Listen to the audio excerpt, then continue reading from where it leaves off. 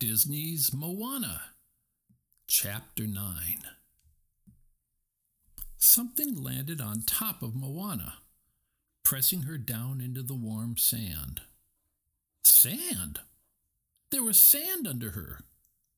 Shifting her weight, Moana pushed up into daylight. Squawk! The something on top of her turned out to be Hey, who flapped off, stumbling along the beach with a coconut on his head. Moana's hand flew to her throat. Phew! She exhaled as her fingers found the heart of Te Fiti still securely tucked inside her grandmother's shell necklace. For a moment, she'd worried her mission was over. Now just needed to figure out where she was. Shaking herself off, Moana stood and gazed around in the daylight, taking in her surroundings. She couldn't see any trees, just low-lying bushes and craggy rocks jumping up like claws, with one tall promontory rising up to the sky. It looked like most of her supplies had washed ashore, along with her boat. Moana frowned as she spotted the canoe, tossed up on the rocks, with who knew what damage from the storm. Moana turned and glared at the ocean, gesturing to her boat. What? I said, help me. And tidal waving my boat, not helping. Tap, tap, tap. Moana spun at the sound and saw Hey, coconut still on his head, pecking at a large boulder. Carved into its side were hundreds and hundreds of little fish hooks, all coming together to form one giant fish hook. Maui? She wondered aloud. Could this be where the demigod lived? She turned back to the ocean, realizing that it had brought her there for a reason. Oops, I guess I shouldn't have yelled, Moana thought. From among the boulders came a clattering of rocks so loud it sounded like a thunderstorm, and a huge shadow loomed up from between two rocks. Really huge. With her nerves zinging, Moana seized her oar in one hand, Hey in the other, and ducked down behind her boat. She just needed a minute to gather herself. Maui was a demigod, after all. Maui, demigod of the wind and sea? She practiced her words quietly, trying to keep the wobble out of her voice. I am Moana of Montanui. You will board my boat. No, you will board my boat. No, you will board my boat. Yeah. I am Moana of Montanui. You will board my... Moana trailed off, glancing around the side of the boat. His shadow had vanished. Where was he? Boat, a voice boomed. Oh, wow, he was right there. Unable to help herself, Moana let out a little squeak and ducked down. The gods have given me a Maui had started to lift the boat, but yelped as his eyes landed on Moana, tucked under the outrigger. He let go, and the boat slammed back down with a thump. Moana rolled out of the way just in time and sprang to her feet. Maui was peering down at the boat and didn't notice as she skirted around him. His broad back, 5 times her size, was covered in tattoos, and his hair sprung out in wild waves. Okay, you can do this, Moana thought. The demigod reached down with one enormous hand and lifted the boat back up, more tentatively this time. But instead of Moana, he found Hey sprawled in the sand. The rooster groaned. Huh? Maui said. Maui? Moana asked. Startled, the demigod swung around, Moana's canoe still in his hand. Moana slid backward to get out of the way as the bow sliced through the air. Straightening, she planted the pole end of her oar in the ground and propped her other hand on her lip, considering the demigod before her. Tattoos covered his chest and arms, and a string of what looked like teeth was hung around his neck, including a shark's tooth bigger than any Moana had ever seen. Maui? Shapeshifter? Demigod of the wind and sea? Moana paused for a deep breath. I am Moana of Monta, hero of men, Maui said. What? Moana sputtered, confused. Maui, shapeshifter, demigod of wind and sea, hero of men, I interrupted. From the top, hero of men, go.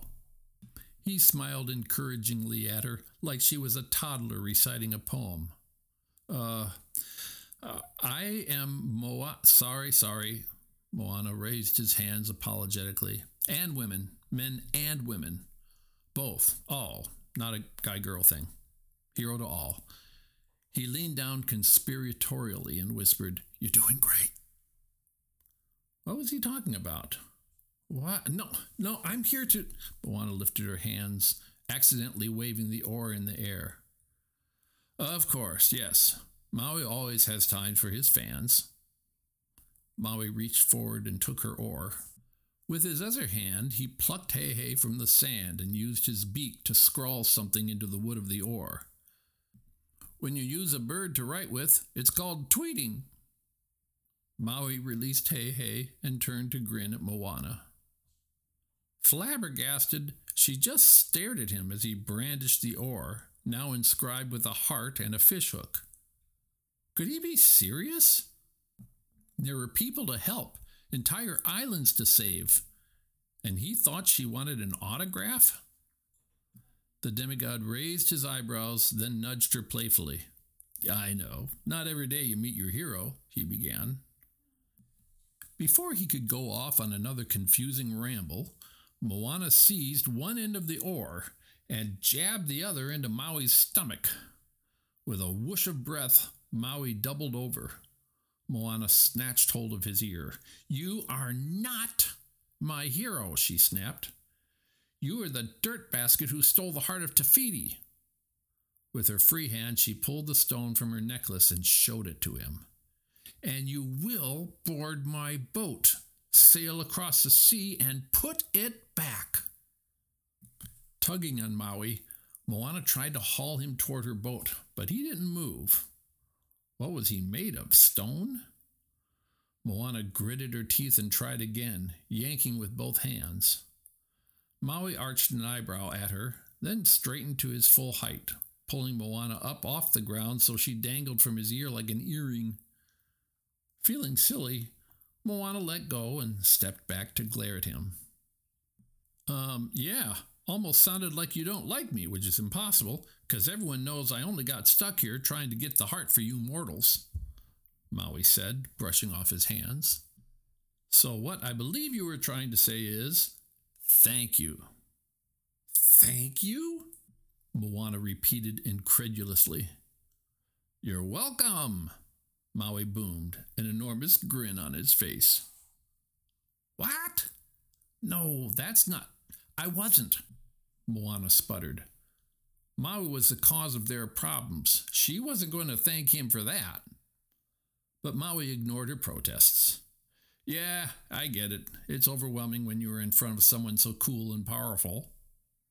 As she watched, one of Maui's tattoos, a picture of himself, began to move, and Maui used one hand to high-five the little mini Maui. What? Moana had never seen a tattoo that could move before. This was getting very weird.